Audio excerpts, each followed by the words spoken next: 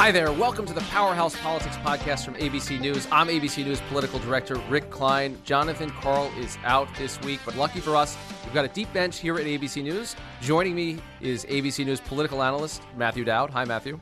Great to be here. Happy to always have a chat about it. All right, and first time on the show, our ABC News congressional correspondent Mary Bruce joining from Capitol Hill. Mary? Hi, happy to be here. Thanks for having me. All right, thank you both. And before we get started, I want to remind you, you can subscribe to our show on iTunes, and please rate us and leave us a review. You can also find us on Stitcher and check out all of our ABC News podcasts at abcnewspodcasts.com. Let's get to it. It was a somber week, an eventful week in politics as well. We're just a couple of days removed from that awful, deadly nightclub shooting in Orlando, the worst mass shooting in U.S. history. Lots of political fallout, reactions to the tragedy, a lot of it also centering on an already contentious and now rejuvenated gun control debate.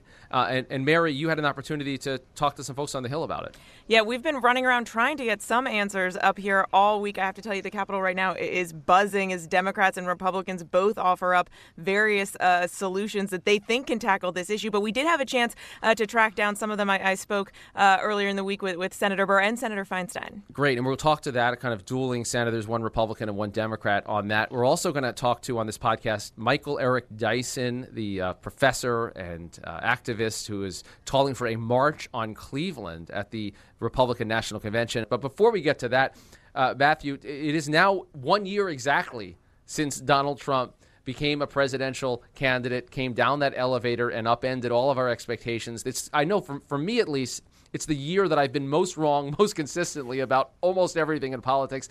Matthew, what do you make of this year? Well, as we know, Donald Trump has, after that escalator thing, the whole thing took off, and he was able to beat 16 different opponents in the course of this, surprising many people along the way. I think the fascinating thing about this is a year later, Donald Trump, in the latest ABC polls, has a 70% unfavorable rating among the American public. Basically, what he started at last May before this entire campaign was run. And I think, he's shown an unbelievable ability to navigate the Republican primary and Republican voters, but he's up into a situation where he has to get 50 million more voters, and most of those voters don't like him. And I think that's the problem for him going forward. He did very well in the first campaign, but this sort of Super Bowl campaign, he's starting off, I think, solidly, though smallly, solidly behind. And Mary, you can't help but look at the 6 weeks since he wrapped up the nomination and say that he's gone backwards in terms of uniting his own party, in terms of public perceptions. There was the episode where he was attacking the federal judge on his case over his Mexican heritage. And then he comes out of Orlando, doubling down, even expanding his Muslim ban. What's the reaction been among Republicans? First of all, it certainly does not feel like 6 weeks. I'm going to have to go back and check your calendar because it feels so much longer than that, given all of the ups and downs that we've seen in what is really a short time. You mentioned, after the firestorm over his comments about the judge involved in the Trump University case, there seemed to be like a couple days of relative peace, calm, hope, and optimism, and then it all completely blew up again. And the reaction up here has been a mixed bag. In some ways, there's just a collective eye roll that happens on Capitol Hill. A lot of Democrats, will say that nothing Donald Trump says will surprise them at this point. I will say what is unusual is to be on Capitol Hill and find Republicans running away from you, physically running away from you, as you try to ask them questions about their own presumptive nominee, and that is what you're seeing more and more. Republicans are stuck between a rock and a hard place, and that's a position that Donald Trump has put them in, because many, even those who come out and support him, say that they need to get behind him because, as Paul Ryan puts it, essentially having a Republican president gives the GOP agenda the best chance of becoming a reality. But then Donald Trump continues to come out and say these things, doubling down on the Muslim ban, for instance, that most Republicans simply disagree with. So they're constantly having to do this delicate dance, which leads all of us reporters up here to delicately try and dance, trying to get answers out of all of them. And they're running away from Mary Bruce? What's that about? I Come know. on. Imagine this is not, that. I can't believe it. I need video evidence of this. And then at the same time, his reaction to the latest issue and episode and tragedy in Orlando, that tweet that he fired off, Matthew, where he says he looks forward to talking to the NRA to make sure that terrorists aren't able to buy guns. The NRA seems as shocked as anybody else by this. Do you get a sense, I mean, is him taking on the NRA, is this a shades of a populist Trump that's going to defy conventional wisdom? Does he even realize what he is saying when he goes off with a tweet like that it reverses himself and goes against the party line?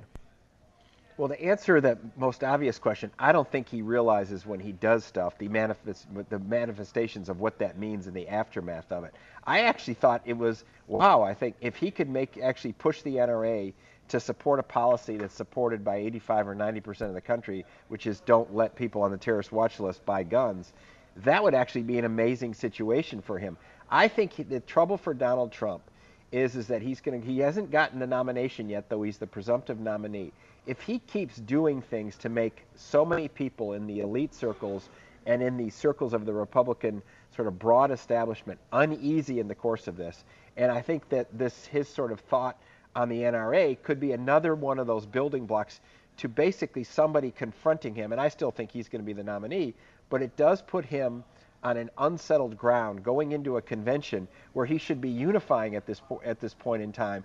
And actually, he was more unified. He had the party more unified, as you said, 6 weeks ago than he does today. And I think many people thought, okay, that was Donald Trump for the primary. Now he's going to turn presidential, and it's going to be different, which is what a lot of his campaign people told people. He'll be different now, and they've seen the same Donald Trump. And I think that's what makes everyone in this process on the Republican side uneasy.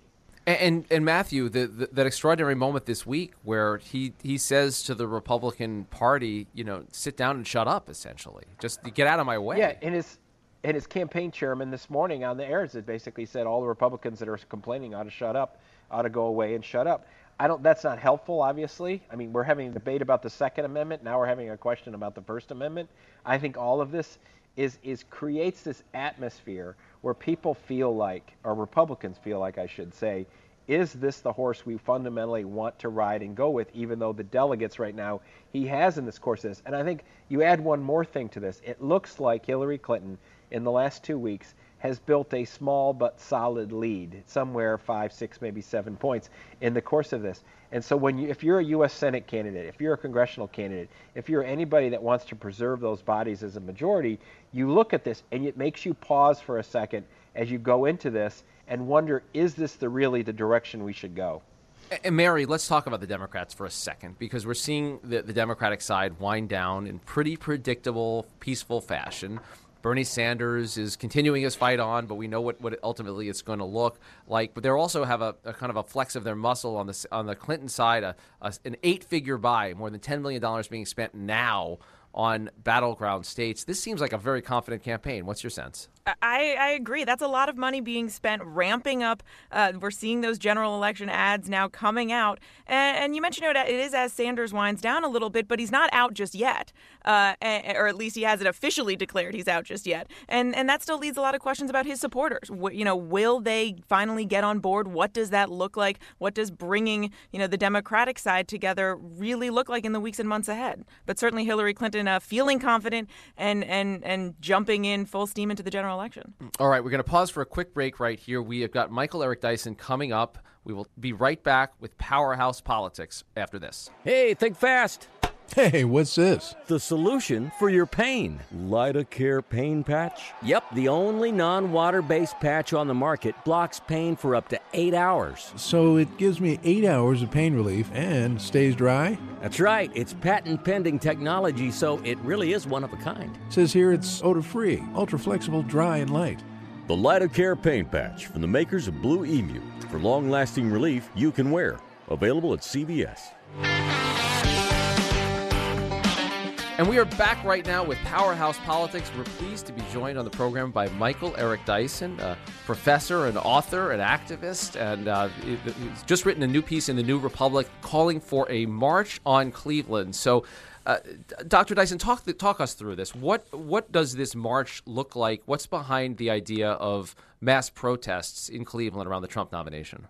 Well, I think the Trump nomination has amplified some of the worst instincts in American society, certainly in a generation. The xenophobia, the anti-Muslim belief, the anti-immigrant fervor, the anti-Mexican ideas, and as well some of the animus toward black people expressed at his rallies and the like. So I think that those of us of good conscience must descend upon Cleveland, because this is bigger than an election. The election is critical. It is the means by which we now argue over the future of this nation, to be certain.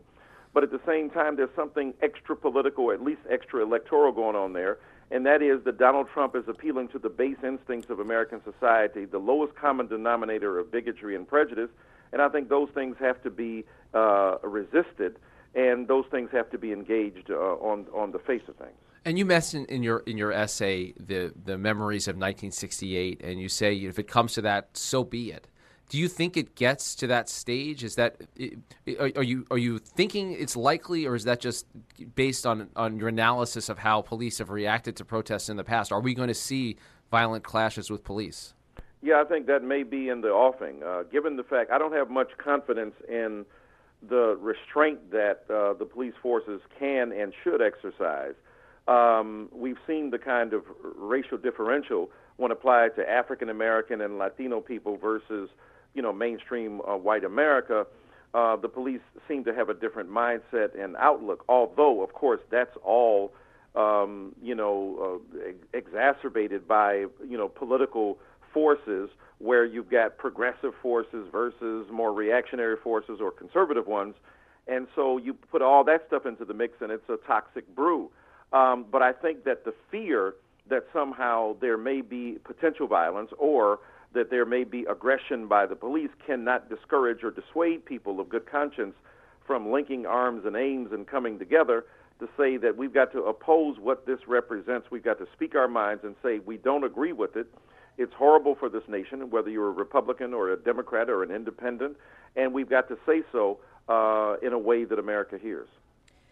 Speaking of violence, and this is Mary Bruce, people will say there's got to be another way. Has it really come down to just this? Is there anything that you think the Republican Party can do at this point, given that you, as you write, the question is no longer whether Republicans will come to their senses. It's about what people can do in response. Is there anything that the Republican Party can do at this point to try and rein in some of these concerns you're having? Yeah, it's a great point. And look, Mitch McConnell grumbles, and people say, well, his way is the best way. He's not going to rubber stamp what Donald Trump is doing. But that's inside baseball. That's political shenanigans at the height. That's the kind of manipulation of symbols. But when it trickles down, so to speak, on the ground, there's not much resistance to Donald Trump. Paul Ryan capitulates, by doing a weird amalgam of both acknowledging the racism that Donald Trump represents, but, oh, by the way, I still support him. With the failure of moral imagination at the top, the Republicans and conservatives like to speak about moral poverty, but boy, I don't know what's more impoverished than the inability to say, this does not represent us. We will not support this. What Romney tried to do to a certain degree by saying this does not represent our best face, although some would say it's crocodile tears, because what the Republicans have essentially done is created this monster that is Donald Trump. Now it's eating them alive. We must not forget, as I say in the article, that Frankenstein is the name of the doctor, not the monster. So Donald Trump has been incubated in a particular kind of womb of assaulting the so-called pathologies of black life, of resisting the problems with Muslim Americans and what Islam represents. Now, there are legitimate critiques to be made of both of those groups and others, but the way in which the Republicans have gone about their business has led to a lapsed engagement with more ennobling and uplifting American ideals of disagreement and debate that have gone, that they oppose, Barack Obama tooth and nail. There are legitimate ideological and political reasons to do so, but the collective, consternation with him as a black man cannot be missed. And what also can't be missed is that these Republicans didn't have a problem, for the most part, when Donald Trump was leading the birther movement against Barack Obama. Where were their voices then? This doesn't represent us. This is not Republicans at our best. So now that he's applied the same ideology, the same approach, the same nastiness to them and their party, all of a sudden there's hand-wringing and kvetching. So I think that thou doth protest a bit too much, and I'm not sure anything can be done at this point to stop the juggernaut that is Donald Trump. Now, Trump obviously has tapped into some very real anger and frustration out there. What happens, even if Trump, for instance, were to tone it down, get more in line with the party message? What about his supporters? Where does all of this frustration and anger that you're citing, where does that go? Yeah, that's a good point. It goes, where it has always gone.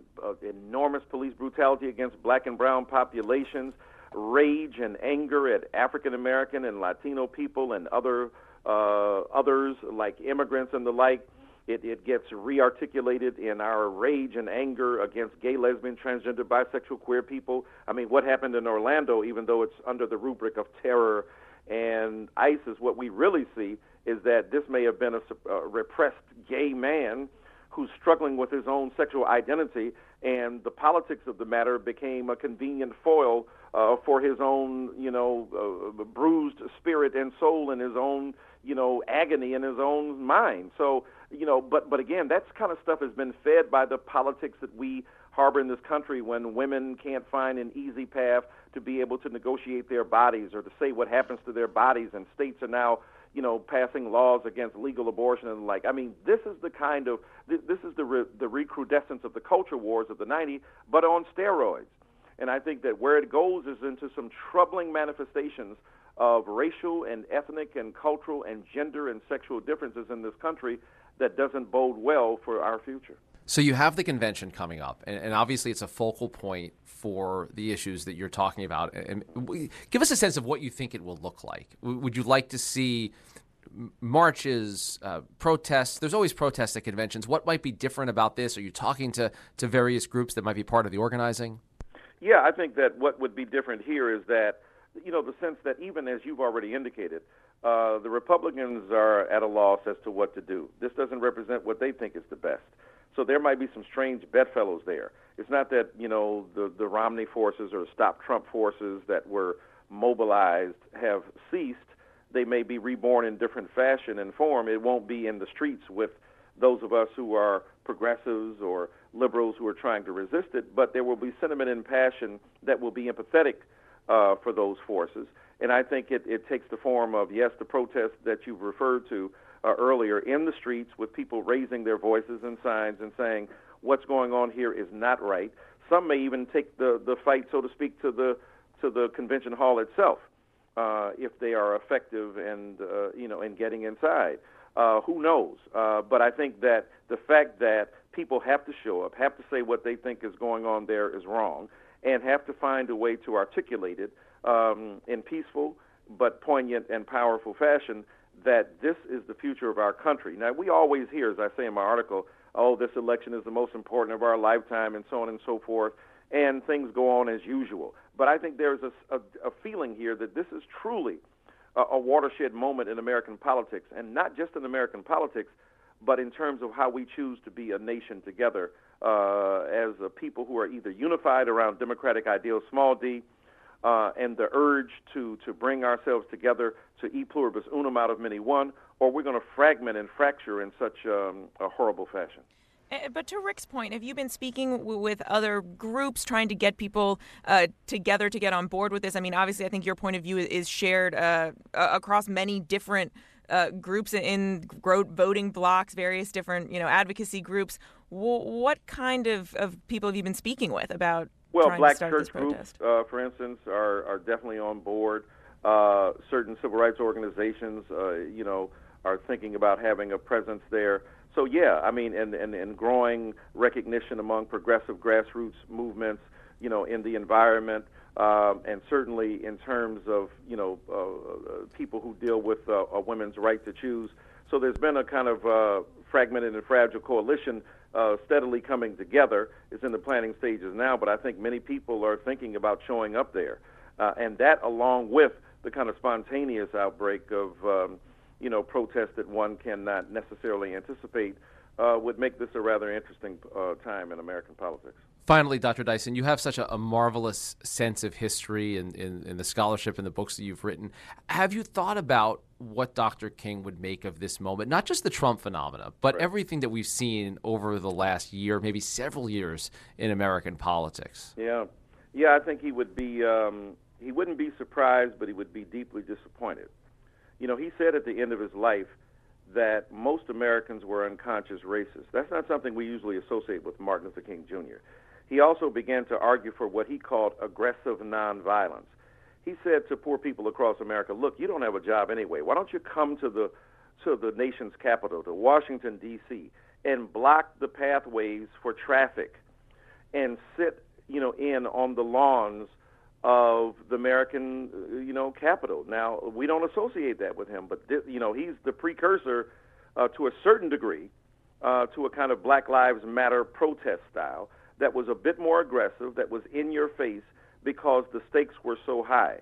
And I think that he would think that what we've descended to is of such alien nature to the best of the American ideas for which he was willing to sacrifice his life, and he would call us as a nation to greater forms of conscience in public displays of anger even for what we see going on, and even a righteous, gentle, but powerful criticism of the sitting president, who, while he has been a remarkable man, broken a serious barrier. Hillary Clinton's, ascent as potentially the first female president won't be as remarkable or alien to others because Obama broke the barrier of otherness, perhaps the ultimate barrier of otherness in terms of this country's American original sin of race. So he's done remarkable things, bailed out the automobile industry, saved the banks, put the economy on a decent standing, and given us universal health care. That his slowness to ascend the bully pulpit of race, his hesitation, his racial procrastination has also damaged the ability of America to negotiate its racial differences. And I would never blame Barack Obama for the rise of Donald Trump, but race will be interpreted. The vacuum will exist, and unless you're willing to step into it with clear and distinct ideas about race, the demagogic forces of American race will prevail over the reasonable voices of moderation and, if you will, of racial justice in this country. So I think that's where King would come out. All right, Michael Eric Dyson, always a pleasure. Thank you so much for being here. Check out his essay in The New Republic. Thank you, Dr. Dyson. Thanks for having me.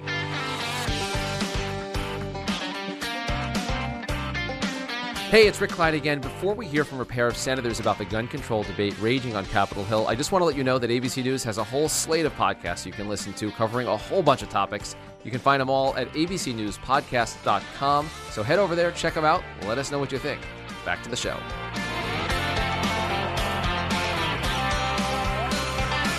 All right, we're back now with Powerhouse Politics. Earlier this week, I spoke to Democratic Senator Dianne Feinstein and Republican Senator Richard Burr about gun control, and specifically about the movement to get some kind of what's called no-fly, no-buy bill passed in the wake of the Orlando nightclub terror attack. Should someone who had suspected possible ties to terrorism, who they interviewed multiple times, be able to legally purchase firearms?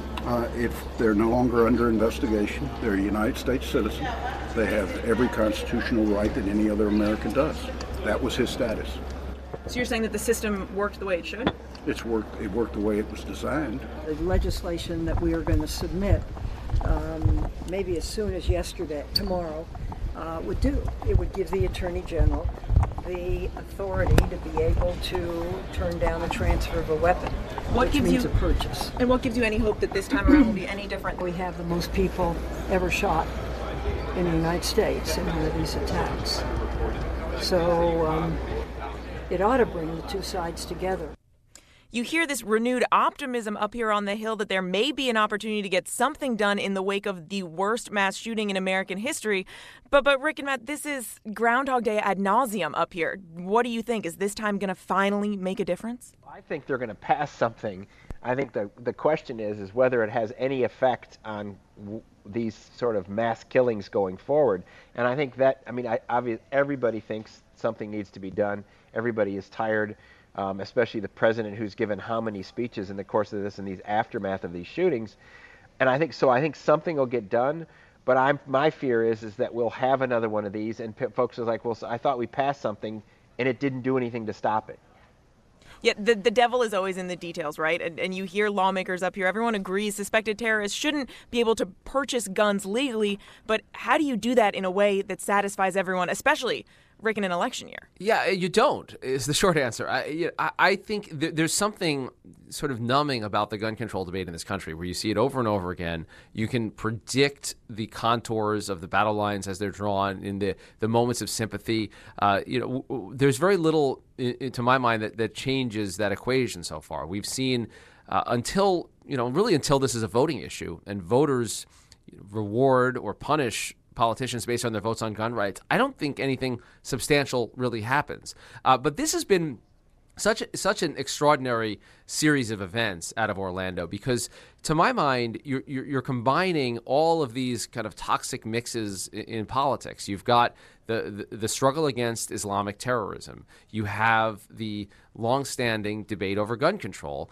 You also have the fact that the gunman targeted this nightclub because they were gay, maybe because they were Hispanic as well. So you have all of these different strains that come together in very toxic ways. And then, to my mind, Matthew, I want your take on this, because it doesn't seem to me that Donald Trump is the kind of candidate who is open to nuance in a situation like this. He's not known for that. And the clarity of statements that he makes in reaction, I can see working to his benefit. I could also see a pretty sharp reaction against that. Well, I mean, I think you're right. I think Donald Trump it's all gut and it's all visceral. And even in his response in immediate aftermath of this was basically a self-congratulatory response where he said, look, I'm the one pointing all this out. Aren't I great, basically, in the course of this and the aftermath of this. And the problem with the president on this, who has actually spoken very well about all this, he is a very polarizing figure where half the country doesn't want to listen to him. The same is true of Hillary Clinton, definitely true of Donald Trump. But you're right, this is an intersection of such emotional issues, guns. And I live in Texas. I'm talking from Austin today. I own 5 rifles in the course of this. Most people that are in the same as me want some common sense gun reforms in the course of this. But this environment and the way Washington works doesn't allow that, and doesn't allow thoughtful, reasonable discussion. It forces everybody into their corners. And so even in this debate, it was one side says it's radical Islam, the other side says it's guns, and neither one wants to talk to each other or listen to each other in the course of this.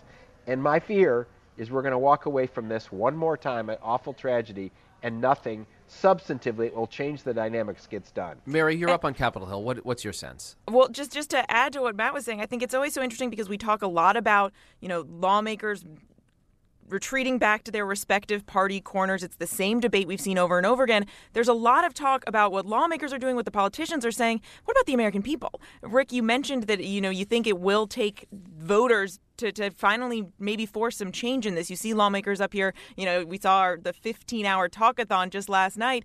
Everyone trying to drum up public support around this. You see the polling. Most Americans do support some kind of stricter gun measures, and yet that doesn't seem to break through, which just, I don't know if I'll ever fully understand, because normally when you see this kind of interest in some kind of a solution from the general public, lawmakers are pretty quick to act. In this case, when it comes to gun control, it's just such a divisive, difficult issue that we continue to really not see any action, despite many best efforts up here on Capitol Hill. You talk about breaking through, and I've been struck by the reaction from the members of Congress from Connecticut, Jim Himes. He had that very dramatic moment where he walked off the floor rather than to engage in that moment of silence. Silence.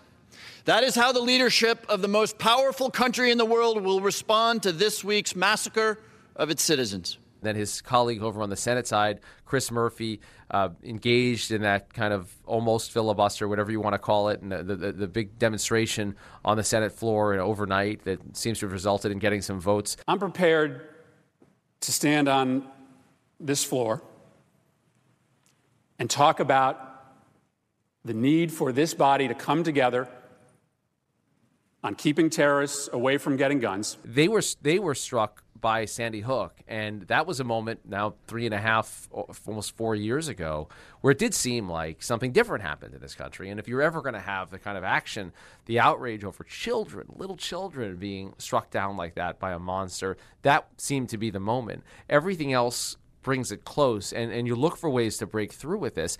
It makes me wonder, though, if Donald Trump has the potential to actually move the debate along. I mean, if he brings this to the NRA in an effective way, it's not impossible to my mind to see the NRA feeling some sort of pressure given what Trump has said, what you've seen some Republicans, Mary, drop as well. And maybe that is the catalyzing force in a weird sort of way to have some action on guns. Yet Donald Trump right now may actually be giving a lot of Republicans cover in some ways to come out and maybe be willing to compromise a bit more on some of these stricter gun measures. It's interesting. A lot of Republicans that I spoke with yesterday, I mean, even Lindsey Graham told me he applauds Donald Trump for saying he's going to meet with the NRA, for saying that suspected terrorists shouldn't be able to buy guns. But again, it's how you do it. And that's always the problem up here. When it comes to the big picture, everyone's in agreement. It's just a matter of how you do that in a way that can satisfy both parties and their bases. And once again, we're right in the thick of it. Matthew, last thoughts from you on Orlando, on guns, and how this plays in the presidential. Well, I think we're in such a obviously we've talked about a polarizing, divisive time. There is a cultural battle going on, and both sides look across the other side and don't seem to recognize them as part of America or the part of America they want. And this is all Orlando, just like what happened in Ferguson, just like the Confederate flag conversation that went on. All of these things occur. It's like dropping dry ice in a bucket of water, and it all bubbles over. And I think we are in that moment. If I were the NRA, I would say, yes, we need to do something. But my guess is the NRA may lean in that direction. But then the process, as Mary knows, the process of actually writing a law, I think is where it all gets bogged down. I think you're right about that cultural divide that animates so much of this. All right, that will do it for this week's edition of Powerhouse Politics. Please take a moment to rate the show on iTunes, write us a review, tell us what you think. Tell us even what you think about Jonathan Karl, who I don't think we missed at all today. I mean, not even a little bit. Who? It was weird. I didn't miss his presence at all. But if you like the podcast, tell your friends about it. If you don't like your podcast, just keep it to yourself. You can tweet us using the hashtag Powerhouse Politics. Ask us questions. We'll respond to them next week. Don't forget, you can check out a bunch more ABC News podcasts. It's a great menu of options over at abcnewspodcast.com. For Mary Bruce and Matthew Dowd, I am ABC's Rick Klein, and we will talk to you next week.